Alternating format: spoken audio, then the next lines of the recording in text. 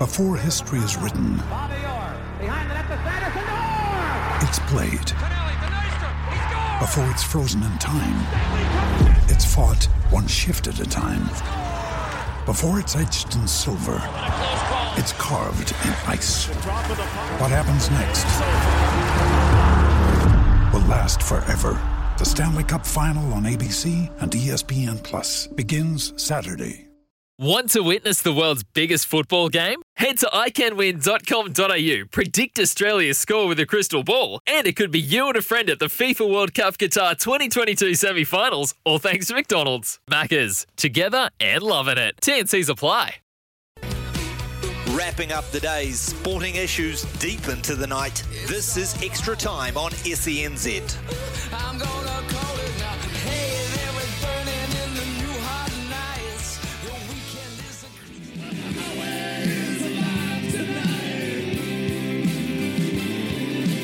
where it's headed, everybody knows. I'm sitting down here in the campfire light, waiting on the ghost to talk to. Welcome into SENZ. Mark Watson with you. This is Extra Time with you through to 9 o'clock before we hand it over to Ben, and he'll bring you all the things to do with darts. Looking forward to that between 9 and 11.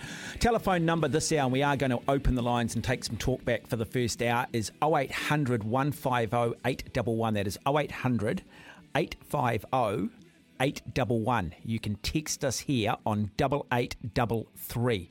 That is 8833. 0800 150 811. Is that what I said, or did I say 850? I might have. Anyway, I do apologise. So should I do it in French, Japanese, German? No, we'll stick with English. 0800 150 811. Jump on the phone. We'll bring Ben into the program shortly. Look, after 8 o'clock, we're going to get Garth Galloway on the program, one of the most astute men when it comes to cricket, wonderful commentator, but great historian, and just got a really good mind on him in terms of an opinion. And I just want to get his thoughts on this upcoming Chapel Hadley one-day series. All three games being played in Cairns in Australia. How much interest in it? Where does cricket currently sit? How meaningful is it in terms of the three international forms of the game, and does it carry any real weight if you win outside of, say, the Cricket World Cup every 4 years? Can we in the long term keep our players in the game for a long period of time before the lure of the big money in the IPL means more and more of our cricketers get out of their contracts early, or decide that, say, after 25 tests for New Zealand or 101 days, enough is enough? We'll have that conversation after 8. Something very different at 8:32. We are going to talk some surf lifesaving. Surf lifesaving. They just had their regional pool championships. You're probably thinking, what do you mean? They competed in the pool and surf lifesaving. That's all I'll say. So we're going to talk that at 8:30. Really interesting too, just the way the whole surf lifesaving scene is set up from a volunteer point of view in terms of the beaches over summer, but also from a sporting point of view. So Zach Franich on the program around about 8:30 tonight, just to bring something slightly different to the airwaves. Let's bring Ben in. Ben, good evening, welcome. How are we? I'm very good, mate. Yourself? Yeah, good. I'm just deciding whether I go off the long run, whether I decide to sort of come out quite hard now and sort of throw some heavy opinion out there, or I just, come off the short run and soft hands and just work the ones and twos. And I love a good opinion, mate. Just go for big. Go for big. One of the annoying things I read today, and I think it was on Stuff, and the headline was, Kerwin eats humble pie on Sam Cane. So Sir John Kerwin last week comes out and feels that Sam Cane should be dropped or at least rested, that he wasn't in form. And of course, Sam Cane steps up against Argentina on Saturday night. And now apparently anybody that doubted Sam Cane clearly doesn't know what they're talking about. But I just find that headline appalling. You can't be a coward wise after the fact.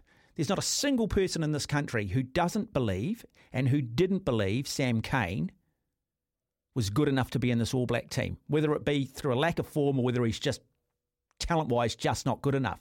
He's been bloody awful. Kerwin entitled to say exactly what I think most of the country are still thinking. And as far as I'm concerned, the jury is still out with him. But all of these people that are, as I say, cowards wise after the fact, never have an opinion prior to the game, wait for the opinion till after the game. Sir John Kirwan doesn't need to eat humble pie. He called it exactly right. And I don't care what anybody says. Sam Cane's still got a hell of a lot to prove yet. Do we learn nothing off the back of the victory against South Africa? Suddenly everything's okay for us then to go on and lose to Argentina in the first test. We were always going to win that game on Saturday. And I think we're always going to win it comfortably. Show me where in history Argentina have ever put two really big performances back to back. They don't do it. You had an All Black team playing for their lives. But isn't it interesting that we've now lowered our standards where beating Argentina is now the benchmark of whether we're any good or not? Does everybody think everything's okay? I still believe that Ian Foster should stand down. I still don't believe he's our guy. I still don't believe we can win the Rugby World Cup with him. And if they do build on this and we go and beat Australia in 2 tests in the Bledisloe and then we go on and beat Scotland, England and Wales at the end of the year, which I can't see happening, then I think that actually just highlights how good Jason Ryan is and how good Joe Schmidt is. But I'd like to hear from you. Is everything okay now in the world of rugby? Because we beat Argentina 53-3. Surely you don't buy into that, do you? Sam Cane proved his critics wrong. No, he hasn't. 1 good test in 8 hasn't proved his critics wrong at all. The great number 7s in this country have good games every week. Every week. They don't need the entire nation coming heavily down on them to the point where you're basically going out there and playing because you know it's probably going to be your last test if you don't. Go and have a look at the likes of the McCaws, the Michael Jones, the great 7s that we've had over the years, the Graham Murrays.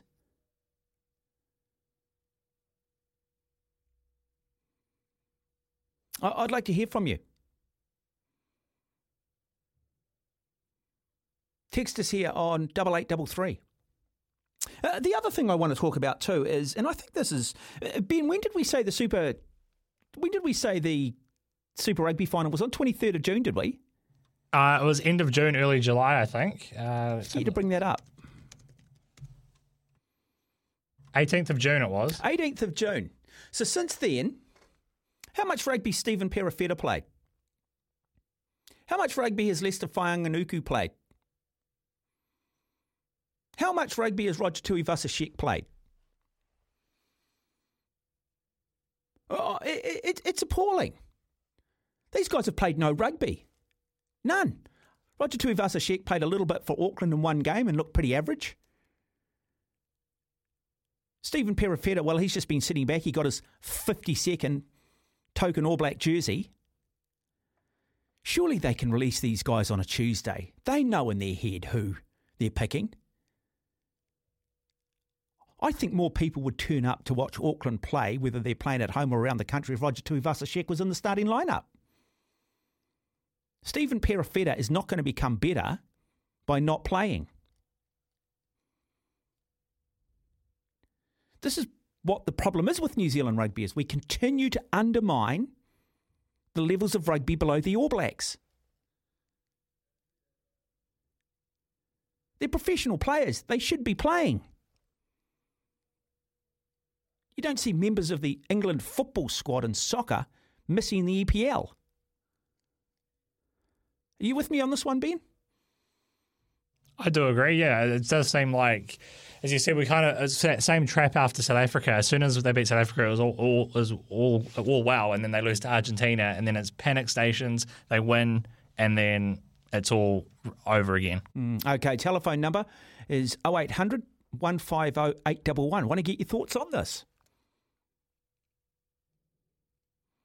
Chris texting to Mark, as long as you're a nice guy and the players are learning heaps, a win here and there will do. The Pumas were celebrating all week. Move Barrett to 7. They played together in the backyard, if you didn't know. Yeah, look, I'm sorry. I'm just still not convinced, eh? Just not convinced. So we beat up Argentina. Big deal. We've beaten us twice in our history, and that's happened in the last 2 years under Ian Foster. But it's all good now. And Sam Cane is our man.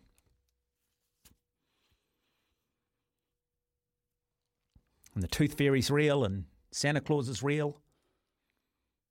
They are real. Easter Bunny. They are real. Well, they are, yeah. About as believable as what some of the stuff I've read today. And apparently, we're all proven wrong. No, we weren't. I wasn't. As I said, I'm not a coward wise after the fact like some. Graham, good evening, welcome. G'day, Mark. How are you? Good, thanks. Oh, great. Yeah, just on your two main subjects. Yeah, I agree totally about this business with rugby players not being allowed to play rugby, which has gone on now, for, the best part of 10 years. I could go on all hour about instances of players being pulled out, but I mean, two of us are shit.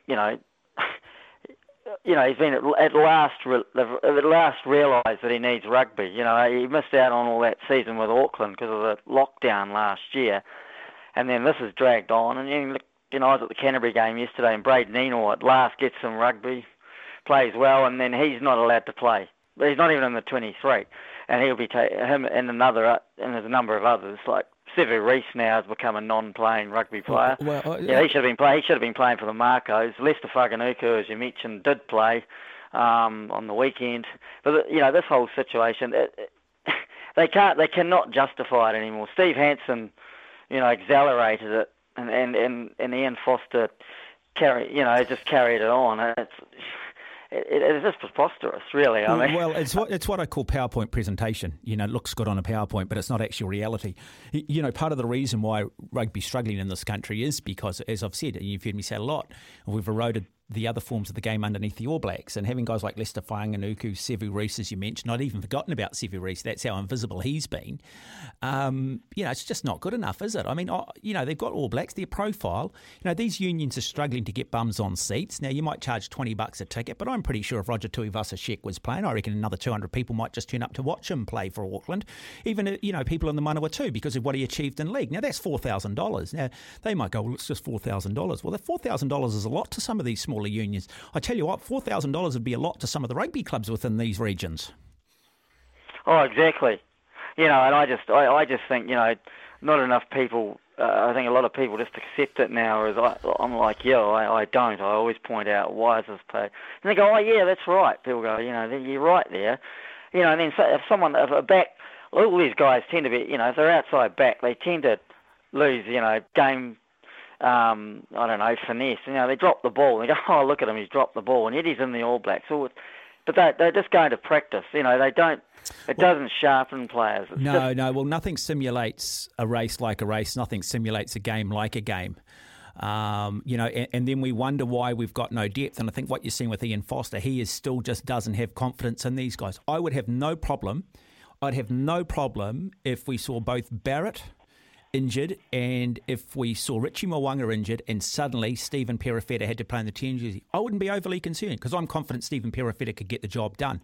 I saw enough of him for the Blues this year, and that's the only thing we can go on. That's what we picked the All Blacks off to suggest he's okay. But no, we'll have him in there. We'll have him running the drinks, and then Taranaki, thinking, wouldn't he be better just playing for Taranaki today or this weekend? Wouldn't it be better for the fans? Well, exactly. He should be playing. Australia. They're not. Over in England. Here they are. Playing across the ditch, as we like to call it, and a guy like that, isn't playing rugby. And and I know for a fact that it's like day rugby versus night rugby. The other, revelation is that rugby players and fans actually enjoy playing during the day. Like I was at a day game yesterday. You get one or two. You get one a season, maybe two. Of course, that's people like the late, or not late, but the late head of rugby, Steve Chu and that, think, people love, they have surveys and they claim that people enjoy going at night. No, people actually enjoy going during the day when they're not freezing. Yeah, let's not kid ourselves. The only reason they have them playing at night is a little bit to do with the television companies, but they don't worry about the actual fans tuning up live. So it's become a television product. And part of that television product is also making sure that it goes at 8:30 in the morning or 8 o'clock in the morning in the UK or 9 o'clock in the morning in Europe. And that's really what they're more concerned about. They don't care about you, Graham. They don't care about you sitting in that stadium in Christchurch freezing in the middle of August, because who are you, mate? You're just the New Zealand rugby fan. We don't care about you. We only care about the bottom line. And again, that's part of the problem with the game. Hey, Graham, can I get your thoughts, mate? Look, I'm sorry. Yes, we went and beat Argentina, but I think we're always going to destroy them. I was going to get on to now that. Suddenly everything's okay. Everything's okay. I mean, what a load of rubbish. Argentina, okay? It's Argentina. Yeah, well, I agree. I don't hate agreeing with it, but I do agree with you again. I mean, every article's been about Sam Cane all day, and about the All Blacks, but it's saying that, this shoves it up as critics and this destroys as critics. I mean, I think he's been lucky to be there. Okay, since the day, you tell me, how many bad games did Josh Kronfeld have? How many bad games did Richie McCaw have? How many bad games did the great Michael Jones have? Let's go and have a look at all the great sevens that have worn that jersey. Murray, you go back to the Murrays, and you go back, and there's been other very, very good sevens. I mean, even guys like Henderson and Ginge Henderson, those guys that played 6-7. Oh yeah, he was great. They had a presence, didn't they, when they played? And now we've got an All Black captain, and he plays one good game against an Argentinian team who I think partied all week. We're never going to get up for the second test, and suddenly now we should believe. Well, yeah, I mean, I think he's been lucky since, for 10 years to be in the. I mean, when you're on another station, I was always on about. Matt Todd outplayed him all the time for the Crusaders and for Canterbury, and only played 20 odd tests. And he was a better player game in and game out, and there's been others like Lachlan Boshier have gone overseas, who I think were better.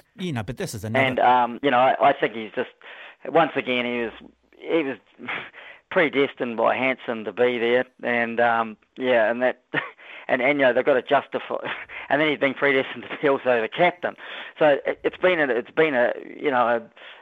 a very strange situation with his selection from the word go. The whole Lachlan Boshier thing. How do we lose a guy like that overseas, mate? How can you treat a player so poorly like that, then go on and have the record? Once he's left, then you go on and have a look at how many times we've lost. You go and have a look at Ethan de Groot. They didn't think he was good enough, and he's come back in and he's actually proven them wrong. I know for a case in Alex Hodgman. Hodgman started to question the All Black coaches about.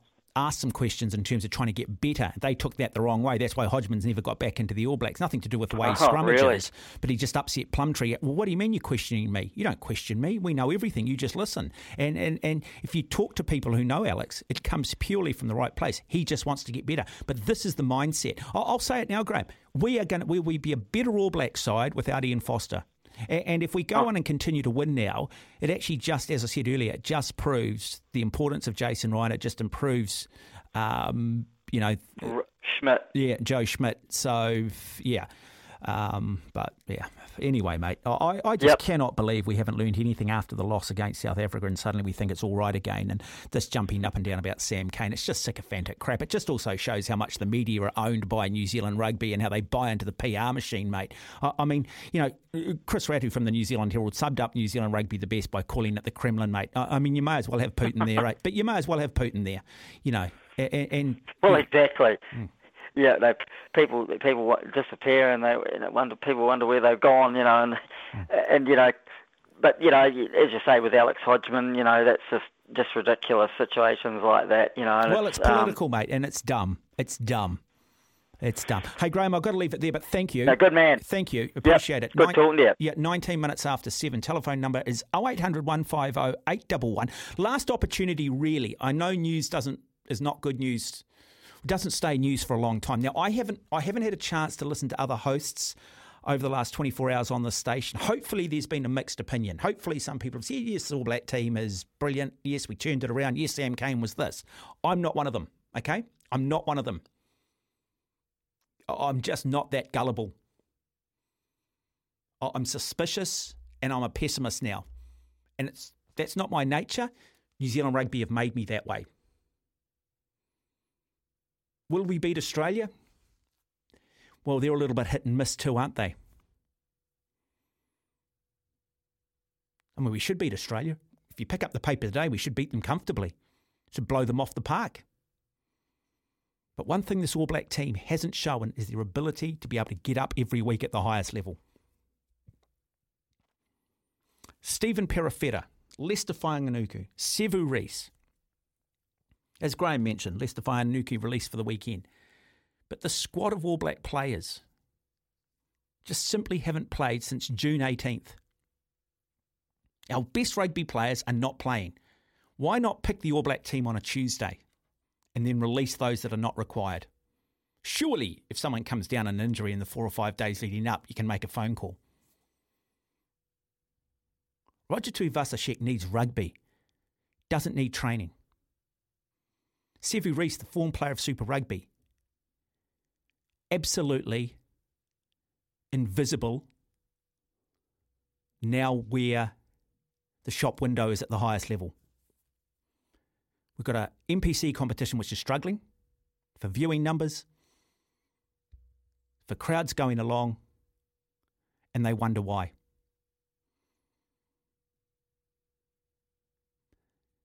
Text, Artie's missing the first test in Australia, will be there for the second. They've called Luke Jacobson in for the first test. You have Hoskins Tutu, Akira Awani and Dalton Papali'i there.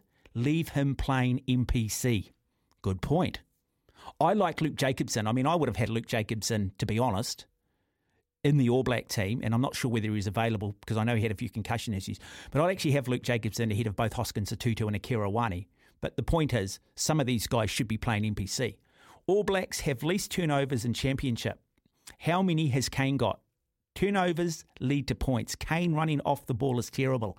He does a little stutter step before contact. Looks awful. That is a text that's come in. Jump on the phone, man. Talk back is a much better experience. I'd love to get your thoughts.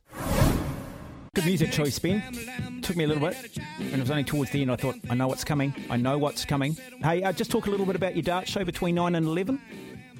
Yeah, so tonight will be myself and Ben Robb, New Zealand's number one ranked player. We'll just recap on everything that's kind of gone on in the last couple of weeks. Ben will talk a bit about being back up on that stage in Hamilton where he faced world number one Gerwyn Price. And a few things about that. Of course, we'd love people to call through as well and share their thoughts on the New Zealand Darts Masters too. If they went, how good was it being back and kind of just being in amongst all the playing group as well.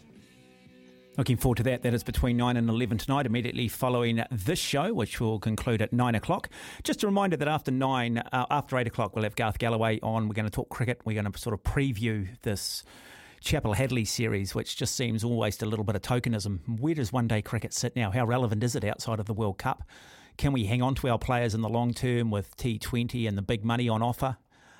These leagues that are being held in sort of Asia, you sort of sense that a lot of it, anything. I've been to India and it's understood over India almost the more corrupt you are, the more you're respected, and corruption is a big, big issue in India. And I always just look at the things like the IPL and I just, how's this all funded? Is it not just some sort of money laundering?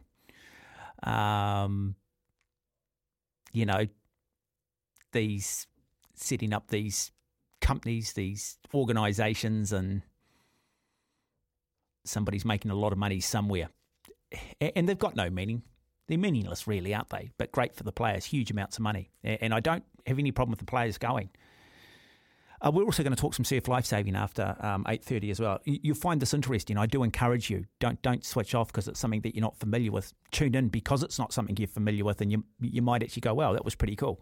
So we'll have Zach Vranich on about 8:30. It is 28 minutes after 7, but I just want to get your thoughts on that last chance, really. If you haven't had a chance to have your say on that All Black performance against Argentina, I'm not one of these people who suddenly believes everything's right because we beat Argentina by 53-3. That was always going to happen, in my opinion. A couple of things were highlighted for me. The All Black coaches and players don't necessarily appreciate how much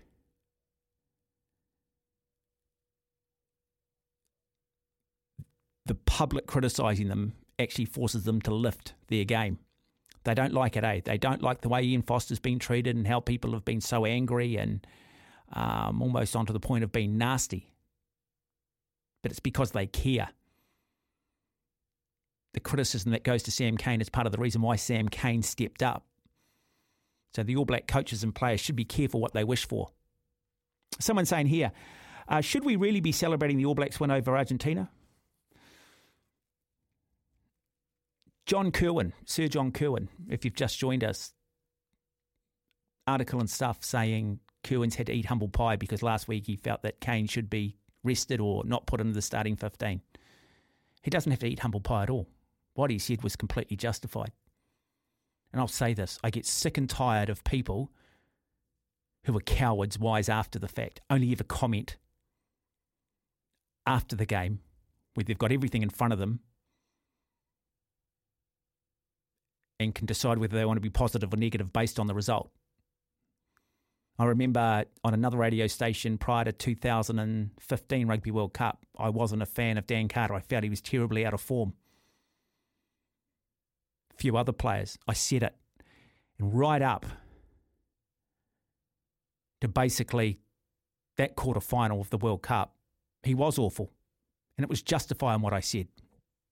And there were a couple of sycophantic media types that were in the pocket of New Zealand rugby who took just the greatest pleasure belittling me once he did come right and once they went on and won the Rugby World Cup. I'm like, I don't feel like I have to apologise to anyone.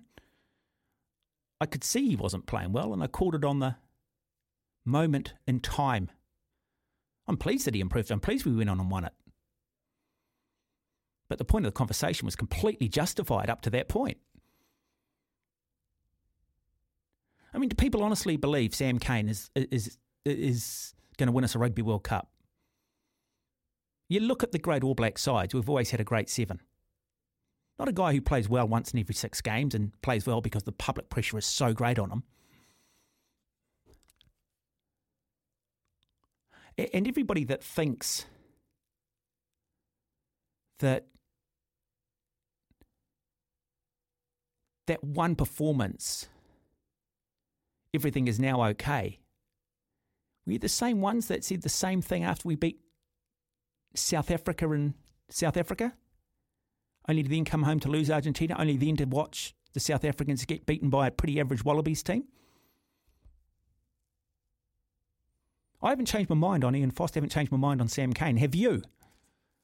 0800 150 811, last chance before 8 o'clock to have your say. The other issue, should they not name these All Black teams on a Tuesday and then release the players so that these guys are actually getting some game time? When was the last time we saw Sevu Reece play? Prior to the weekend, Lester Whainganuku. Roger Tuivasa-Sheck. Stephen Perifera. Having those names playing in this NPC surely would be better for the product. Better for their development. Roger Tuivasa-Sheck's not going to establish himself in the All Black doing what he's doing. He needs to learn the game. He needs to keep playing. I mean, in hindsight, they got his selection wrong, haven't they? They picked him at this All Black team at the start of the year purely from a PR point of view. Well, in June or July, whenever the All Blacks were named. The Eagle is texting, hey, Watto, absolute legend analysis. If we can pick up a solid win every game for the North and Aussie tests, I'll be eating my words. But we'll be looking forward. Yeah, I see what you're saying. Look, yeah, if we beat the Wallabies and then we go to the UK and we beat Wales, Scotland, England and Japan, and the same group of players can step up and reach that same intensity against what I think will be better opposition than Argentina, I won't necessarily be eating my words. Doesn't matter unless we win the World Cup, remember, Watto? Oh, yeah, absolutely appalling, that adage.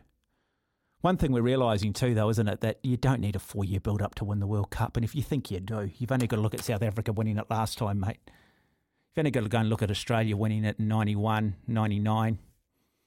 It's just a ridiculous. I keep saying, mate, keep the sports scientists out of it. Keep the PowerPoint presentations out of it. Hey, look, I just want to throw one more topic out there. I wasn't sure how this was going to go this hour, but I just want to give people a chance. And so I'll go a bit more interview-based after 8. But Sean Johnson's come out and said, look, I'm not going to retire. My body's well. I'm mentally in a good place.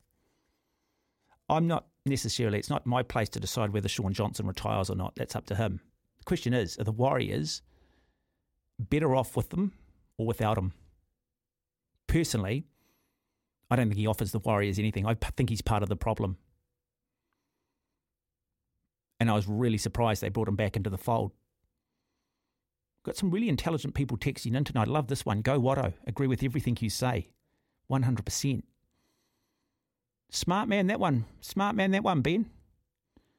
You can't nod your head to me, Ben. That's what Marcel Marceau does, the great mime. I need you to... That was intelligent, aren't they, some of these texters? I think there's going to be a few more coming through very soon. Brilliant. Anyway, we'll take another break. Lines are open. Jump on the phone. Be part of the program. Have your say.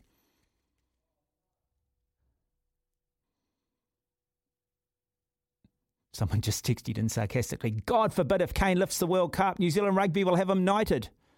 Now, Ian Foster will be knighted first. Mark Robertson will be knighted second.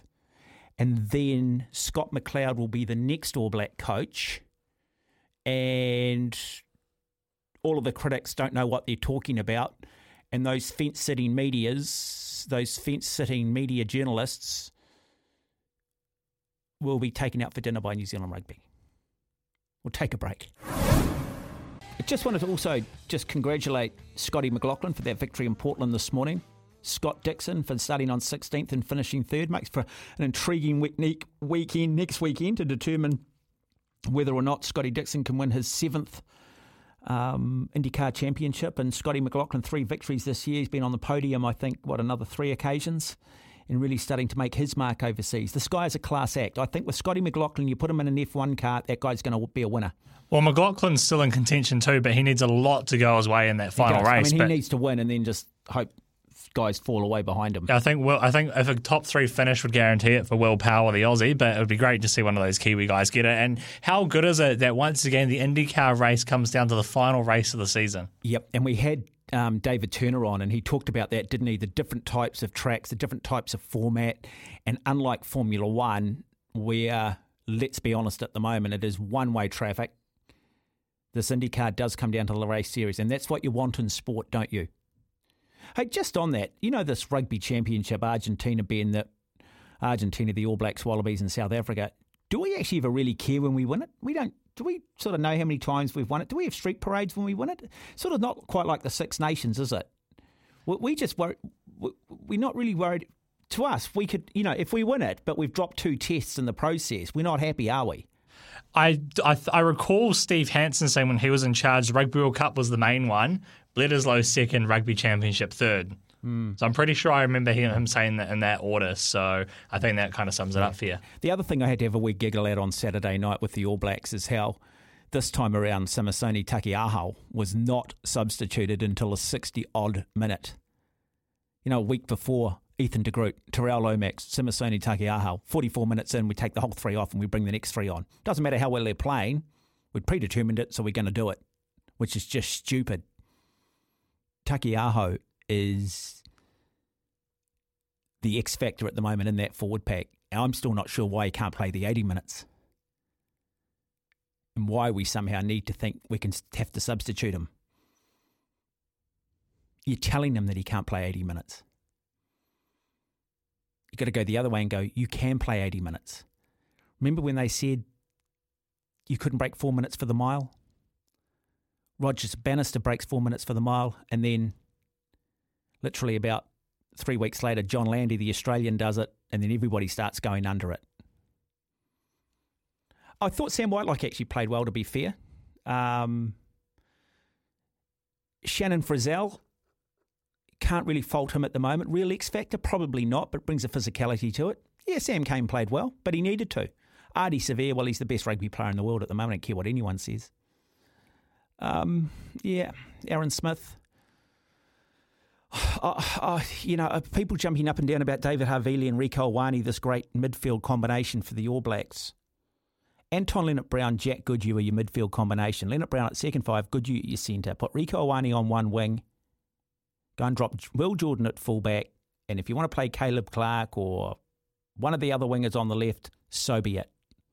Then I think you actually start to have a really good back line that's defensively very good, got a lot of intelligence in it, and Rieko Ioane becomes what I think he is, the best winger in the world, not the best centre. And I still think there's a lot to be done with our forwards. Still just absolutely not convinced at all. That team got the go forward early. Argentina waved the white flag and we kicked on. The problem with this All Black team is if they don't get the early dominance, they don't seem to be able to get any dominance. And I'm just not sure that the likes of England, Ireland,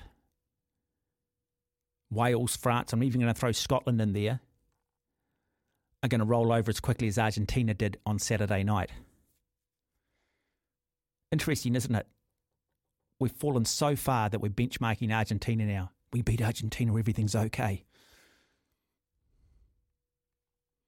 Ben. But their benchmark was almost set last year when, at the end of the year, when Foster was asked about losing those back-to-back tests, and he said, well, South Africa only won half their games and Australia didn't do much better. So that was the kind of standard set by the coaching staff last year, which is really infuriating because, for one, South Africa hadn't played since winning the World Cup, but secondly, the All Blacks have always set the pinnacle standard, so we shouldn't be lowering our standards to compare ourselves. No, but historically, South Africa have always gone on those Northern Hemisphere tours and lost. So have Australia, so it's nothing new. Those guys have always been. I'll say this about South Africa, and this is where the All Blacks have always been different. You could have South Africa beating us one week, but then losing to Scotland the next week. They always lift against us like no other country.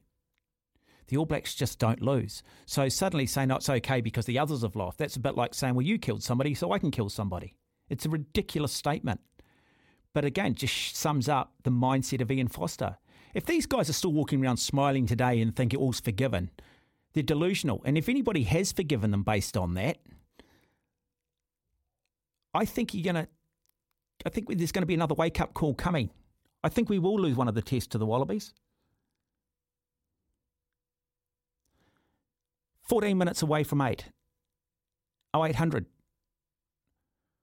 150 811 is the number. Taking your calls. The Gunners are going to go to the Wellington show, I think, and the Auckland show. First real big band for me. It's always been my benchmark, the Guns N' Roses. It's always been the go-to. In fact, I'd put Appetite for Destruction down as my number one album, and then I'd put an album called Rainbow Rising from a band called Rainbow at my number 2. Maybe Temple of the Dog, Pearl Jam, and Soundgarden, Chris Cornell combined. It's probably maybe my number 3 album. Hey, some really good texts that have come in. I like this one. Something very, very intelligent texts. And you are the man, Watto. If the All Blacks don't win the World Cup, you should be knighted. It's a beautiful thing. We almost sort of love songs to midnight. The Box have a lower winning percentage playing in South Africa than the All Blacks do playing out of New Zealand. Okay. One thing that's certain, Watto, is that Scott Robertson won't be coaching the All Blacks, as the only Crusaders coach we need is Ryan and Schmidt. Razor said he wanted coach against the All Blacks, so let him have his wish. Jamie Joseph to coach the All Blacks from 2024. Great show, Watto. It's an interesting one, isn't it? The whole Ryan-Schmidt combination. They're certainly making a big difference, but the fact is, once they're well and truly embedded in this All Blacks start winning, and again, to me, it just highlights how inept Ian Foster is.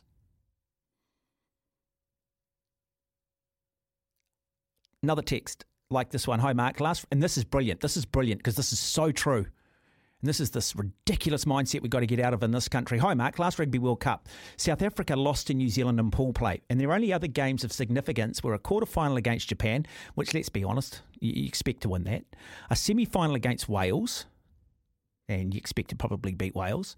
And a final against England, who shot their bolt against us a week before. 4 years of rest and rotation with the World Cup in mind simply isn't needed. It's a random knockout comp where the draw plays a significant part. I'd rather its importance was reduced. Cheers, Matt. Brilliant, brilliant text, Matt. Absolutely 100% agree. And the thing is, you can rest and rotate all your players in 2-3 years. You can't prevent them from picking up major injuries. You really don't even know what your squad's going to be probably until 10, 12 weeks out. You've just got to have a good solid foundation, look at the draw, and you've got to front up really for a quarterfinal, a semi-final and a final and get some sort of momentum. And a team like the All Blacks, you'd expect one of those three to be probably a game you'd expect to win, i.e. the quarterfinal. I mean, let's be honest with the All Blacks. We've only missed out on the semi-finals of the Rugby World Cup once.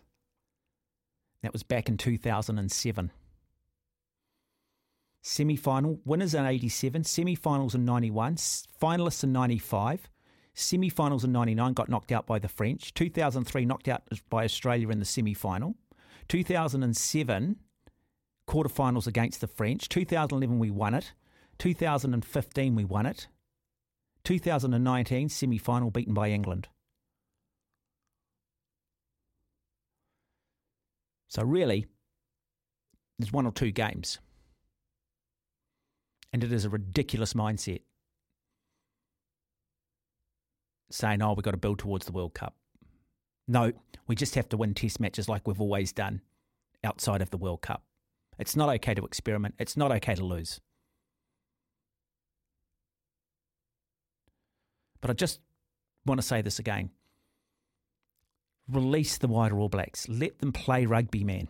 Let Sevu Reece, Lester Whanganuku be a part of this NPC competition.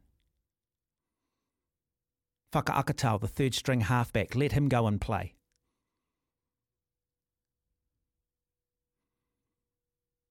No? Let Roger Tuivasa-Sheck continue to develop. Please do not take him on the end of the year tour. Not good enough. He's not good enough. Let him play rugby. Let him develop. It is coming up to, well, it is 5 minutes away from 8. After 8, we're talking cricket with Garth Galloway. We'll talk some surf lifesaving as well, something very, very different. Very cool. I think you'll find the interview at 8:30 really interesting. Looking forward to having your company. Don't forget, you can text us here on 8833. Looking on heaven's door. Not a bad tune, not a bad tune. Great version, actually. It's a Cold Chisel cover. Yeah. I still think Guns N' Roses' live version's the best I've heard. No, the live version's very cool, man. No? Shaking your head, not impressed? Nah, I have to disagree. Really? Yeah. I like you though, Ben. Well, I'm sorry. You're starting to sound like my wife. You're disagreeing with me. We can disagree, but still like each other. No, that's right, we can. Of course, are we allowed to do that these days? Who knows? Yeah, anyway, just got to be kind. Be kind. Look, anyway, cricket. Chapel Hadley. I grew up in the 1980s. Well, I didn't. I grew up in the 70s, but the 80s was when I really got into my cricket. In fact, I think the first one-day game I might have gone to was Eden Park, and it was the return series after the underarm incident. And Martin Crowe played his debut, and Johnny Wright and Bruce Edgar, and that wonderful era of the 1980s. And one-day cricket was just the biggest thing in the world. It was just so cool. It captivated people. Lance Kansas 6-6s. You had the great West Indian sides. And it actually carried some weight throughout the 1990s. But with the advent of T20 cricket, it's hard to get excited these days by one-day cricket. There just doesn't seem to be any real weight or meaning on it. Countries are selecting two different sides often. Some of the best test players are not playing one-day cricket or not deemed to be good enough, or the type of cricket that they play doesn't necessarily suit the one-day game. And here we've got Chapel Hadley. Two wonderful cricketing families and a tribute to two great families. A trophy, I think, worth playing for. A trophy that, to me, should have greater billing than what it currently has. And so I'm sort of scratching my head thinking, what is significant these days in cricket? Where is this game going? T20 cricket, well, it's great entertainment, but you don't wake up the next day and with a sense of nationalism because you've beaten Australia the night before, and you don't think, hey, we should have a ticker tape parade. And as I alluded to, one-day cricket, similar sort of scenario outside of the Cricket World Cup. And then there's Test cricket. I love my Test cricket. But having Sri Lanka and Pakistan at home over summer, having the likes of an average West Indian team and Bangladesh, and with so much other sport on these days, it just doesn't seem to carry the weight. You know, we're not in that position that England and Australia are where they can play for the Ashes. You know, occasionally we get an opportunity to play Australia in 3 tests away, and we should be treating that like our Olympic Games. But those opportunities are few and far between. And then we get opportunities to play England in 3 tests, and half our side are arriving 2 days prior to the first test because they're more interested in earning millions in the IPL. So I'm just sort of scratching my head and wondering how the cricket landscape's going to look in this country over the next 10 years. Joining me on the program to talk about the Chappell Hadley series and to maybe comment on some of the things I've just said is cricket commentator and historian Garth Galloway. Garth, good evening. Welcome. Oh, good evening. And I'm with Ben. Jimmy Barnes' version's a lot better, and you need to improve your singing. A lot. No, Garth, the second part of your conversation is I completely agree. I can't sing. I don't even pretend to be able to sing, Garth. I just heard a note of sorts, and I thought that you wouldn't hit a choir at school like I was. No, but people once said that of Picasso. They said, I don't know what this guy's trying to do. He's a bit abstract. You'll wake up in about 20 years' time, Garth, at 4 o'clock in the morning and go, I now get the genius of Watson. That man is a musician. He was ahead of his time. He was ahead of his time, Garth. That's it. Well, let's talk cricket. Yeah, let's talk cricket. You heard what I had to say. I'm sort of a little bit all over the place with it. I just don't know where cricket sits now. I'm not sure how relevant it is or what we're actually playing for and what's going to keep our players in the game in the long term, particularly those that probably, are going to realise they're never actually going to end up becoming an absolute great in the game. So let's start with the Chappell Hadley. Should we be excited? Well, yeah, I think we should be excited that New Zealand are going to be tested against, an Australian side in Australia.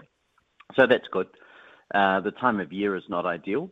As you said, the competition, the Chappell Hadley Trophy probably hasn't, in a way, it hasn't been treated with the respect it deserves. The schedule is so crammed for these teams now that getting an opportunity to play games against each other is hard. And we're seeing that these COVID related games have been sent off to Cairns. Cairns got a population of 158,000, so Dunedin's 115, so it's a bit bigger than Dunedin. The temperature will be good, but I can't imagine there's going to be too many people watching there, Mark. So I don't think the atmosphere will be great, but I do think that the teams will be very keen to win. And I think, New Zealand go into a series against Australia. They haven't won a one-day international in Australia for 13 years, which seems incredible. And they go into it, in my view, with nothing to lose. I also think it's a good test for these young players, just putting aside the overall landscape that you're talking about.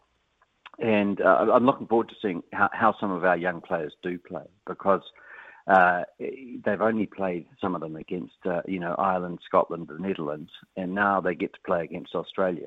And this is a proper test. And I think it's going to be very interesting indeed. But overall, 3 matches in Cairns in September, it's hard to get excited in a way.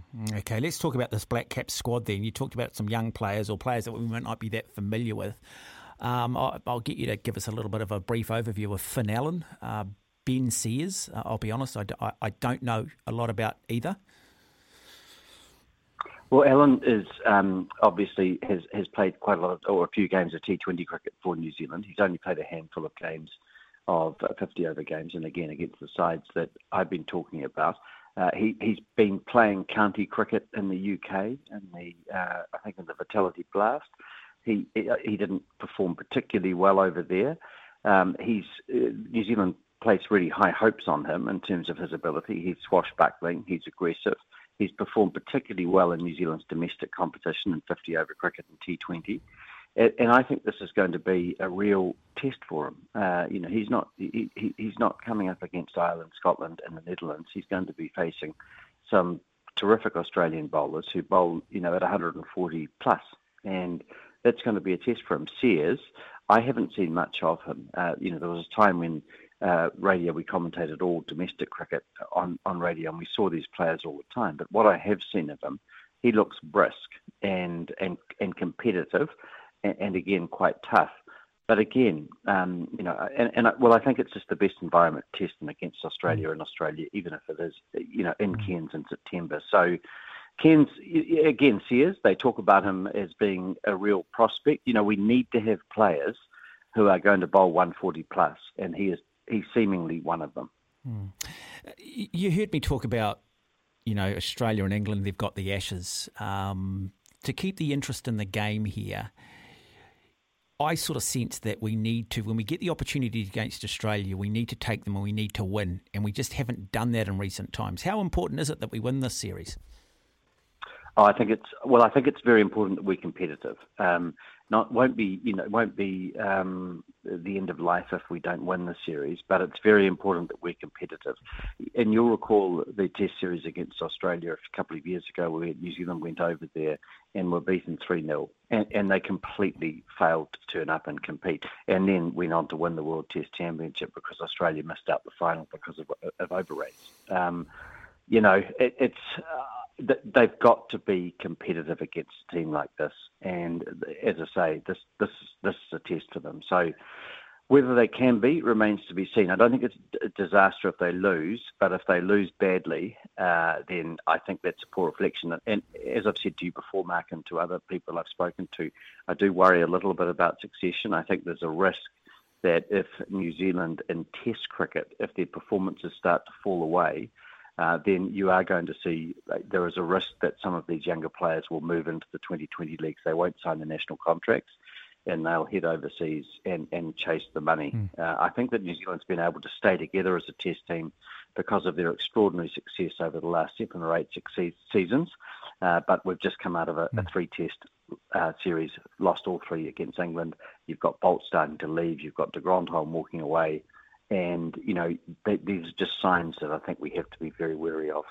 Okay, so from a New Zealand point of view, where is the interest in the game? Where is the future interest in the game? How does it look? In New Zealand? As a New Zealand supporter? For New Zealand public to get behind cricket team, for cricket to stay relevant, to have some sort of jeopardy, to stir the emotions, to create that nationalism, where does it lie? How does it look? Is it one-day cricket? Is it T20? Is it England and Australia in Test cricket? Or what is it? Well, I think there are a lot of people in New Zealand who love cricket. And, there's so much coverage on now, Mark. You can wake up and watch highlights from South Africa, England. You can watch the games live. You've got South Africa playing against Australia this year. There'll be a Boxing Day test with South Africa and Australia. So I think the real cricket fans love watching those top teams performing, and I don't think that's going to change. What's going to happen in New Zealand? It's difficult to say. But I think, as you say, if we continue to attract touring teams like Bangladesh, Sri Lanka and Pakistan, we are not going to attract crowds to the game, and that is the reality, unfortunately. I think the reality is also that we will risk losing our players unless we can attract. I mean, there are 4 teams really that people want to see.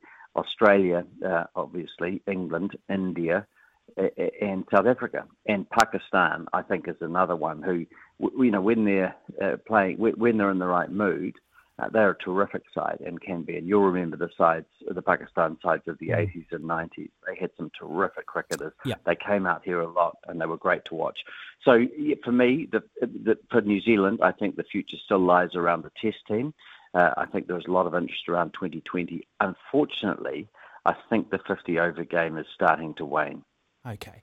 So the 50-over starting to wane, though, and I agree with you on that. T20 cricket, I think, is great entertainment, but I'm not sure that the result carries too much weight. Certainly doesn't live with us for a lifetime. It's not going to end up, sort of becoming part of our great history and sporting tradition in this country unless we win maybe a T20 Cricket World Cup. I agree. And again, if we can't attract those top 4 countries you mentioned, it's, and with so much other sport now being brought into our living room via Sky Sport and the definition of sport going beyond cricket, rugby, netball and league, Yeah. I don't know, just from what you said, I've still got serious concerns about the future of the game and its interest in this country. In this country, yes. Worldwide, no. But again, I think we have to reflect on what the New Zealand the national team has achieved over the last 7 or 8 years, and they've been magnificent. They have been in the top couple or few countries playing in all forms of the game. They've been extraordinary. The issue for me has been, I've been concerned, as you know, about a failure to introduce a spin bowler into Test cricket. We know that Patel took 14 wickets against India in November last year, in December last year. He bowled a couple of overs in a Test against England. He wasn't seen again. And I said that he wouldn't play at home in between those two matches as well, and he didn't. So, I feel that if we are to continue to compete and continue to play attractive cricket and so on, then we will need to take risks and we will need to change our approach. If you look at Test cricket and what McCullum's done in England, he's come out and they will, make no mistake, they will lose some games with their approach. And we saw it in the first Test against South Africa. But they will entertain. And that, unfortunately, that is a key ingredient, and part of the responsibility of players. So that's been part of their approach. I'm not sure, again, you've got to have the players to do it. You've got to have the wherewithal. But we've gone much more, I think, into our shell in Test cricket. We're much more conservative than we were under McCullum. That's not possibly saying a lot because he was, at the other end of the spectrum. But again, I just see us falling back into the same old things that we used to do many years ago, where you would pick the seamers, try say that the ball's going to seam around a little bit. We wouldn't play a spin bowler. I don't think Williamson understands how to use a spinner in Test cricket. And again, I'm not sure around the next captain if that's going to change as well. So, there's a lot going on, and that's just talking from a team and then from a selection point of view. But again, trying to keep the public interest in it, it's very difficult. I think the public are loyal. I think it's a wonderful game, as you know. But the challenges that you're pointing to, I think, are real, Mark, and I think you're making a good point. It is 15 minutes after 8. Cricket commentator Garth Galloway, my guest on the program as we count down to live coverage of the Chapel Hadley one-day series starting tomorrow out of Cairns. Live coverage here from 4:20 on SENZ. Garth, let's look at the situation regarding players potentially maybe moving away from playing for New Zealand to capitalise on the financial opportunities that T20 presents. Do you think players today are aware of legacy? Do you think that's important to them, or is it just, is money override that now, and is there enough being done in the background to, encourage players to stay at international level for as long as they can? I think if you look at the modern greats, the players, and greats by New Zealand standards, the players who have been, so if we talk about McCullum, we talk about Taylor, who's just retired. We look at players like Williamson, Southey, Bolt, and so on. I think they're aware of legacy. I do. I suspect that the younger players coming into the Test team when they just won the World Test Championship and so on, they would be conscious of legacy. But I think when you see 2020 competitions starting to open up in South Africa, in the Middle East, around the world, the Caribbean and so on, and that one's been there for a while. You see the 100 in the UK, the Vitality Blast in the UK. There are going to be competitions all year round, all around the world. And that will give players an opportunity to join the touring bandwagon. And I'm afraid the reality is that we are going to see players going off and doing that. And it is a real risk. And again, I think one of the reasons that New Zealand's been so successful in keeping its side together has been through the success that it's had. And I think once you see a player like Bolt, and fair enough to him too, he's been a magnificent servant for New Zealand. He's one of those few very special bowlers who's able to play in all forms of the game, and he just glides between them seamlessly. He, in my view, is absolutely entitled to do what he likes. But when you see a player like Bolt at his age, and you compare him to, say, Jimmy Anderson and Stuart Broad, who are still going, then you do see it. He's got a young family, and fair enough. But I'm still picking that Bolt will be away a lot overseas playing 2020 stuff, and he's entitled to.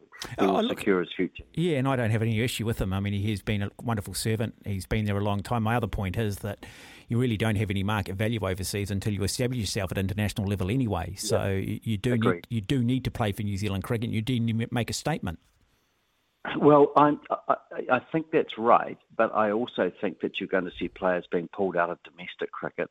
I mean, guys like Finn Allen haven't played a whole lot of cricket, really. They're already playing in the Vitality Blast in the UK. I think you'll see the best strikers of the ball, the best bowlers, being plucked out of representative cricket or provincial cricket or state cricket or county cricket, and being plucked into these leagues before they've necessarily played international cricket.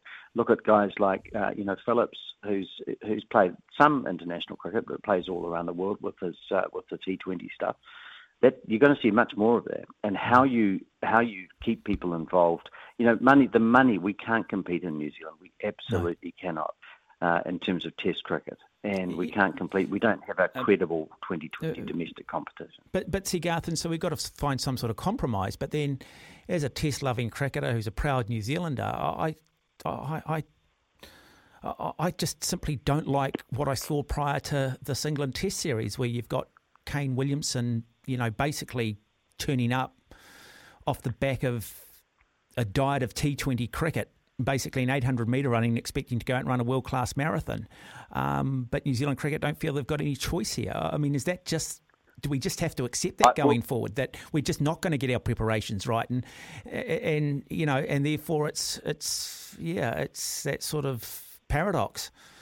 Yes, we do have to accept it, and I think New Zealand cricket are right to accept it. It is the reality, and you'll recall that when New Zealand used to go over to England, and I think of the 49 tour and the tours in 73 and even further on, they would play 7, 8, 9, 10 county games when they're on a tour, and the tests were picked off in between. They'd play the MCC, they'd play England, they'd play the Derek Robbins 11 at times throughout the 70s and 80s.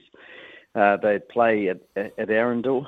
All of those games, the tours took months, and the tests were interspersed between those matches. So, the reality is New Zealand sides will go over there and they will play. They may play 1 3-day game, and that's it, or a 4-day. It's not even a first-class fixture because they can play 12 or 13 players if they want to and rotate the batting. That is the modern reality, and I don't see any way around it. And if you want players like Williamson, Bolt, Southey and co to be playing Test cricket, we have to put up with that. I just want to finally touch again, just going back to T20 cricket, because we've sort of seen the demise of one-day cricket and its relevance. It's been replaced by T20 cricket. But again, too much of a good thing is no longer a good thing. We've seen the Big Bash in Australia now starting to struggle with television ratings. Crowd numbers are on the decline. Well, the question is there another hybrid form of the game which is going to somehow come in and bring us back to the 80s again? Is it 30 over cricket? I mean, what's the solution here? Or are the Australians just so in love with Test cricket's going to carry it over there? Bring back Cricket Max, eh? 4 stumps. 4 stumps, and in a max zone. Look, I don't know the answer to that. I don't think there's another form. I think everyone's fiddling around. I mean, Crow, in fairness to Martin Crow, he dreamed up Cricket Max, and he wasn't far away. He was looking at something different, and people thought he was mad, but actually, he wasn't too far away from, for example, 2020. England have got the 100. I just don't think it makes any difference. I think it's gimmicky. It's like franchise cricket. It doesn't appeal to me at all. The question I would throw back to you and to our listeners is, how many of you, when the IPL was on and when McCullum and co were playing over there early on, I watched a lot of it. I used to record it and really enjoy it. Now I could go a whole season without watching a game. I've got absolutely no interest in the Caribbean League. I will have no interest in the South African League. I've watched a little bit of the Vitality Blast, but only because it's on Sky Sport and you've got highlights packages. I don't watch much domestic 2020 cricket in New Zealand, and I think the Big Bash is a bloody awful product, And partly it's awful because you have to suffer the commentators who are just, shouting for the game. They're so dull, and they don't talk about the game, and there's the mates jokes and all the in-house stuff that goes on. And I thought it was, for people, it was fun for a while, but it wears off quickly. They don't talk about tactics, strategy, what the players are trying to do, and it does turn it into a sort of hit and giggle competition. Well, it's in the name, isn't it? Big Bash, Yeah, well, perhaps it needs to be taken more seriously. If if it is the future form of the game, then let's have serious commentaries around it. But that I'm passionate about commentary, and I would always want to be talking about the game and the players, and not all the rest of the rubbish that you listen to on the Big Bash. I just can't listen to it. But I'm a traditionalist, and but I don't find anything interesting about anything they have to say. Garth Galloway, it's been a privilege and a pleasure. I'll go away and work on my singing and. I'm not sure. I'm not sure about that. Yeah, it might be that case if you can't put back in what God left out, which I like to use. Yes. Well, nice to talk to you as always, Mark. And I hope it's not too depressing. I do think the issues you raise are important, and I think for New Zealand cricket over here, it's tough. It's really tough competing, and I think we do a pretty good job. But it's not going to get easier. No, well said, Garth. Appreciate your time tonight. 24 minutes after 8, Garth Galloway just running his eye over this Chapel Hadley series. Will have live coverage here on SENZ from 4 from 4 o'clock tomorrow afternoon, Thursday as well, and then Sunday. But yeah, you just look at that cricketing landscape and I don't know, I just find most of it just so bloody meaningless now. I don't think cricket did themselves any favour in terms of taking it to Spark, to be honest. Took the money, lost your audience. Maybe a lot of people take up cricket because they know they can become a millionaire if they become quite good at it. Does it still have any meaning, though, wanting to play cricket for your country? You might have some thoughts. You can text us here on 8833. It is 25 minutes after 8. We'll take a break. We'll come back. We'll talk some surf lifesaving. Garth Galloway was a bit harsh on my singing ability there, Ben. Was he? It's funny, all my kids bring their friends home and I sing in the car and my kids are so embarrassed. And I tell the kids, I said, look, kids, you've got to keep a secret, okay? You cannot tell everybody how good a singer I am and how good a dancer I am. And every time I see them, I say, have you been keeping our secret? And they're not quite sure how to take me, whether I'm being serious or not. But no, I've got zero musical ability whatsoever. None. It's my big regret in life.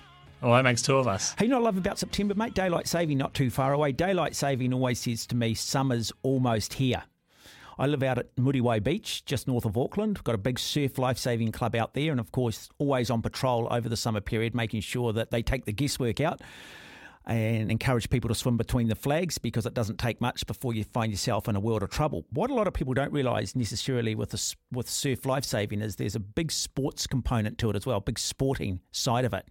You'll see a lot of competitions on the beach over summer, but throughout winter they have pool events. And I was lucky enough over the weekend to go to the Northern Regional Surf Lifesaving Pool Championships. Fascinating event. Swimmers using flippers, having to dive down, lift mannequins up, get to the end of a 50-metre pool, sometimes over 100 metres. For the youngsters, diving down, having to pick up a brick and then swimming with one arm to the end. Relays and swimming events that basically simulate rescue-type situations. I walked away so impressed, I decided tonight that I wanted to get Zach Franich on the program, who's the Member Services Manager at Surf Lifesaving's Northern Region, to talk about it, to talk about what's coming up over summer,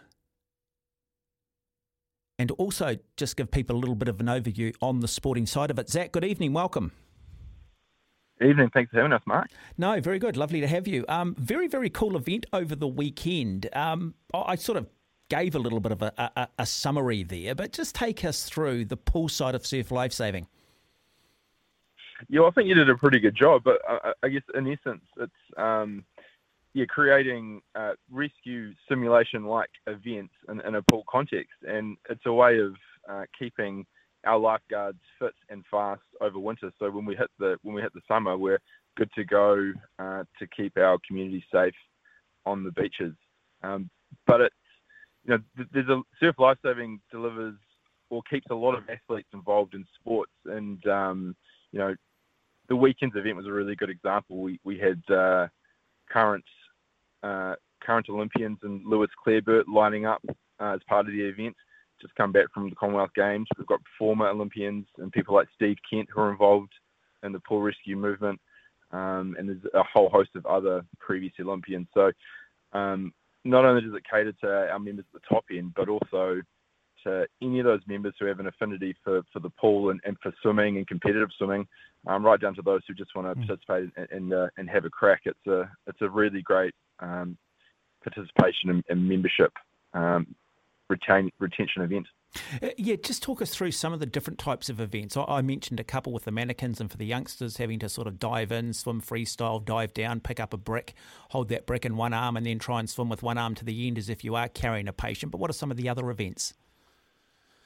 Yeah, so along with the brick events, rather than mannequin events, which is essentially it's a 60 kilo, I guess it's shaped like a body, shaped like a person, which is at the bottom of the pool. So in some of the events, the athletes will start on the blocks with fins, some without fins, and they'll race each other down, either dive down halfway down the pool or at the end of the pool waiting for them. Do a turn at the end of the pool and carry these mannequins back.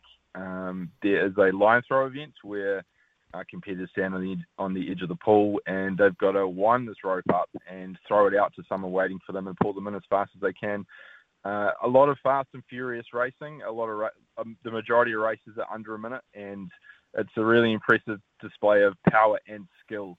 Which is really exciting to watch, and again, just offers anyone who's involved in surf lifesaving but has some swimming skill and ability just a chance to really test their mettle against their mates. Yeah, you'll see most of the lifeguards on the beaches these days have a set of fins or flippers attached to their belts. It's part of their sort of uniform. It's part of their equipment. And a big part of the pool events are events using fins, and it's remarkable to watch these athletes of all different levels and abilities porpoise underneath the water and the speed in which they can hit over 50 metres. Yeah, no. It's a very, very impressive, very, very impressive event. I mean, some of these guys are getting down 50 metres in under 17 seconds, which is very, very fast. But again, these aren't just also-rans. Like at the very top end, we've got current Olympians, we've got former Olympians, and we have a very successful national HP program in the Blackfins, who very shortly will actually be heading away to the Lifesaving World Champs. And again, we had a number of those in attendance over the weekend, and just great for some of the youngsters to see some of these older guys and girls in action. And I should say, 2012, under the captaincy of former Commonwealth Games butterfly swimmer Andy McMillan, world champions. 2014, I think 2016, narrowly lost it in 2018 over the Aussies. But to try and put that in context, Zach, people don't realise this, but when you go to Australia, maybe outside of cricket, surf lifesaving is almost their next national sport. It is a huge, huge part of the Australian summer. It's a big part of the fabric of Australian sport. And so when we can go to the World Championships and beat them, I think sometimes it's lost on our media here. Oh, you're exactly right. I mean, surf lifesaving it's a massive part of the Australian culture, as it is New Zealand's. But I mean, Australia just being just so much bigger than we are. Their Aussie, their national championships on the beach is the second largest participation event in the world. They get close to 10,000 competitors. It's an absolute massive and really awesome spectacle to watch. But we are very proud of our Blackfins and our junior Blackfins who go away and represent New Zealand, and they wear the firm with pride. I'd hesitate to say it's a David versus Goliath sort of setup, because I think it'd be selling us short. We'd be selling ourselves short on that. But we've got a very sharp HP program within surf lifesaving indeed.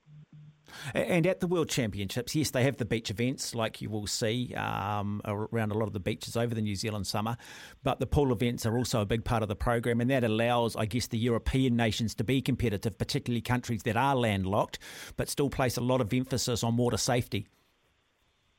That's right. Yeah. So the Germans, the Polish they have very strong pool rescue programs.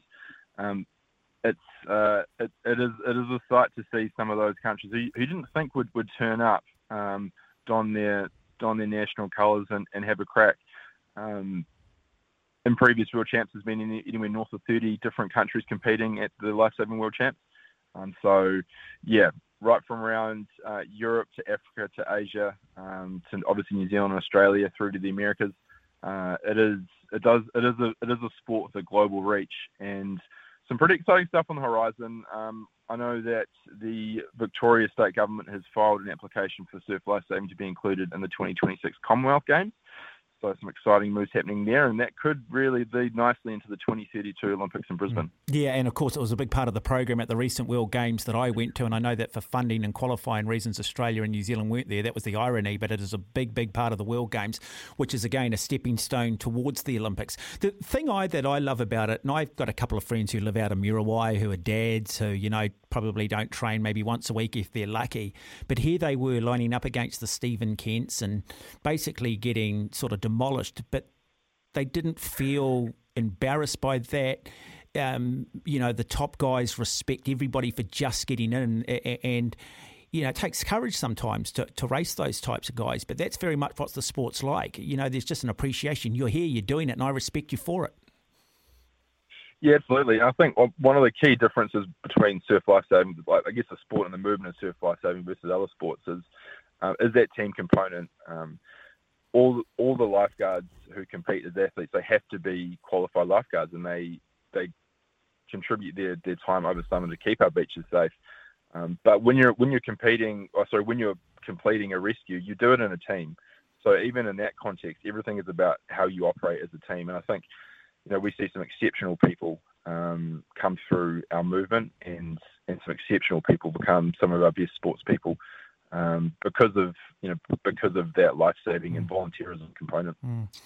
Yeah, and again, so just reiterating for people out there, if you want to compete in surf lifesaving, you have to be qualified and you have to be a lifeguard. You have to do your day or do your weekends on your local beach for your local club, and most people seem to really enjoy that as well. Now, let's talk about the Northern Region, because I think I counted up, 16 clubs competing. We went as far south, I think, as Gisborne. We're right across to Taranaki.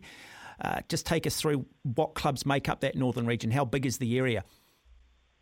That's correct. So actually 17. There was your Eagle Eyes missed one, but no, the Northern Region is we go as far south as Raglan and as far north as Kaitaia. So we have 18 clubs in our region, which it is quite a vast territory to cover. But on the weekend, we had 17 clubs in attendance. We had over 200 participants. We had 10 clubs represented from the Northern Region. We had 7 from outside of the region, from all over the North Island.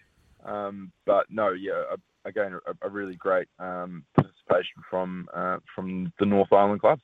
Okay, and we've got a National Pool Championships coming up in October, and that's also going to be staged in Auckland at the National Aquatic Centre. We do. Next Carroll's rank is actually the Eastern Regional Championships coming up this week in Hamilton, and then that's really going to be the last hit out for the guys and girls heading across to the World Champs, which are held in Italy later on this month. And then that will dovetail very nicely into the National Champs, which will be held at the Owen Glen Aquatic Centre in Albany.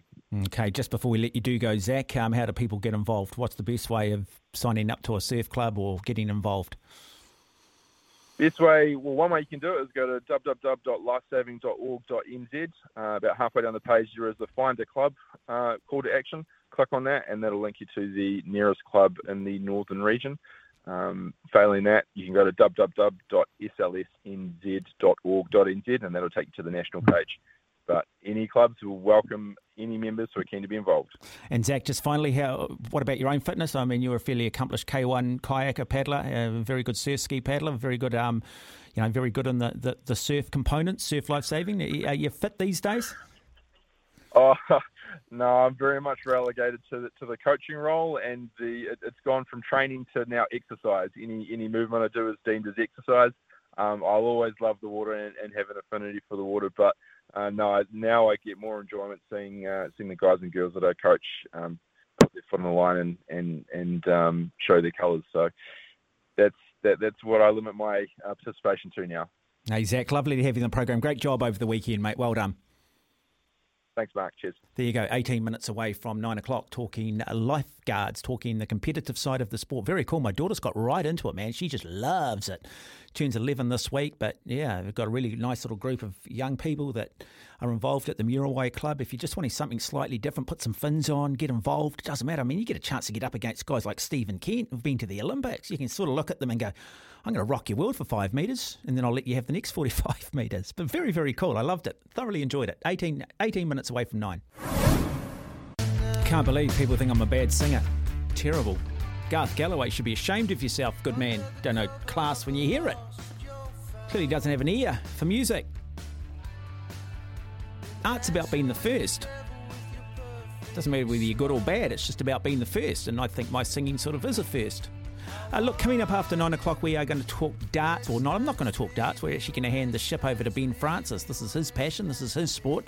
Got to say, Ben, I thoroughly enjoyed the interviews that we played last week after the Darts Masters in Hamilton, man. Great job on that. And what can we look forward to between 9 and 11 tonight? Yeah, so we'll do a bit more of an in-depth recap on the New Zealand Darts Masters, and quite a few of the guys that actually played over here the next day on the Sunday, straight back on a plane, straight to Europe. And quite a few of them went straight to Hungary, Budapest, to compete in the Hungarian Darts Masters over there, and one of them actually came out on top. So been a very, very busy schedule for those guys. And we'll also touch on the women's series as well, which saw a young teenager by the name of Bo Greaves win all 4 events over last weekend as well, which is quite impressive. Are we seeing more and more women playing darts? I think slowly. I think with what Fallon Sherrick did a few years ago has helped the growth of women's darts, especially, I guess, encouraging more women to give it a go. New Zealand's got a couple of very good female players out there as well, and when their opportunity comes around, they always seem to impress. Yeah, it's a hard one, isn't it? Because, as I was saying to Garth, we've got so much sport now that's televised into our living room, such a variety which inspires people to want to get involved in certain sports. We just don't have the population, do we, to be everything to everyone?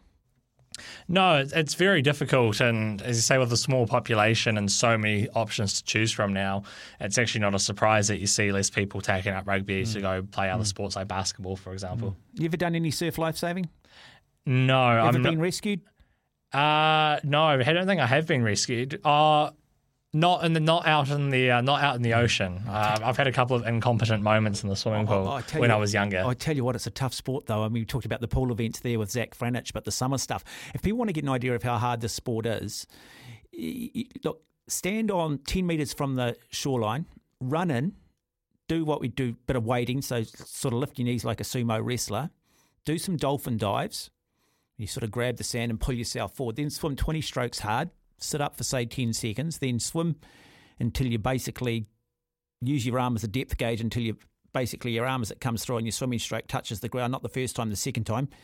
Then get to your feet, then right at the beach and see how you feel. I guarantee you will be breathing through your eyelids. You will be breathing razor blades. Ins and outs, they call it. Different forms of surf lifesaving. Great to see just so many volunteers taking part in those Northern Regional Pool Champs at the Millennium Institute over the weekend and around the country with the different regional champs as well. Don't need to be an elite athlete to do it. Just enjoy it, man. And that's what the sport does. It doesn't put up barriers. They're not going to embarrass you if you're no good at it. It's not the community. And just remember too, if you're thinking about donations for charities, never go wrong giving money to Surf Lifesaving New Zealand, to the surf clubs. They're on the beach. They're taking the guesswork out. They're giving up their time to try and make the beaches safer.